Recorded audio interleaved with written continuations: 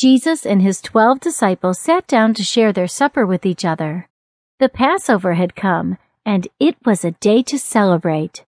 Jesus became serious all of a sudden. He told his 12 disciples that one of them would betray him. One of the disciples knew that Jesus was speaking to him. Judas Iscariot knew that Jesus was talking about him. Jesus knew that Judas would be the one that would betray him.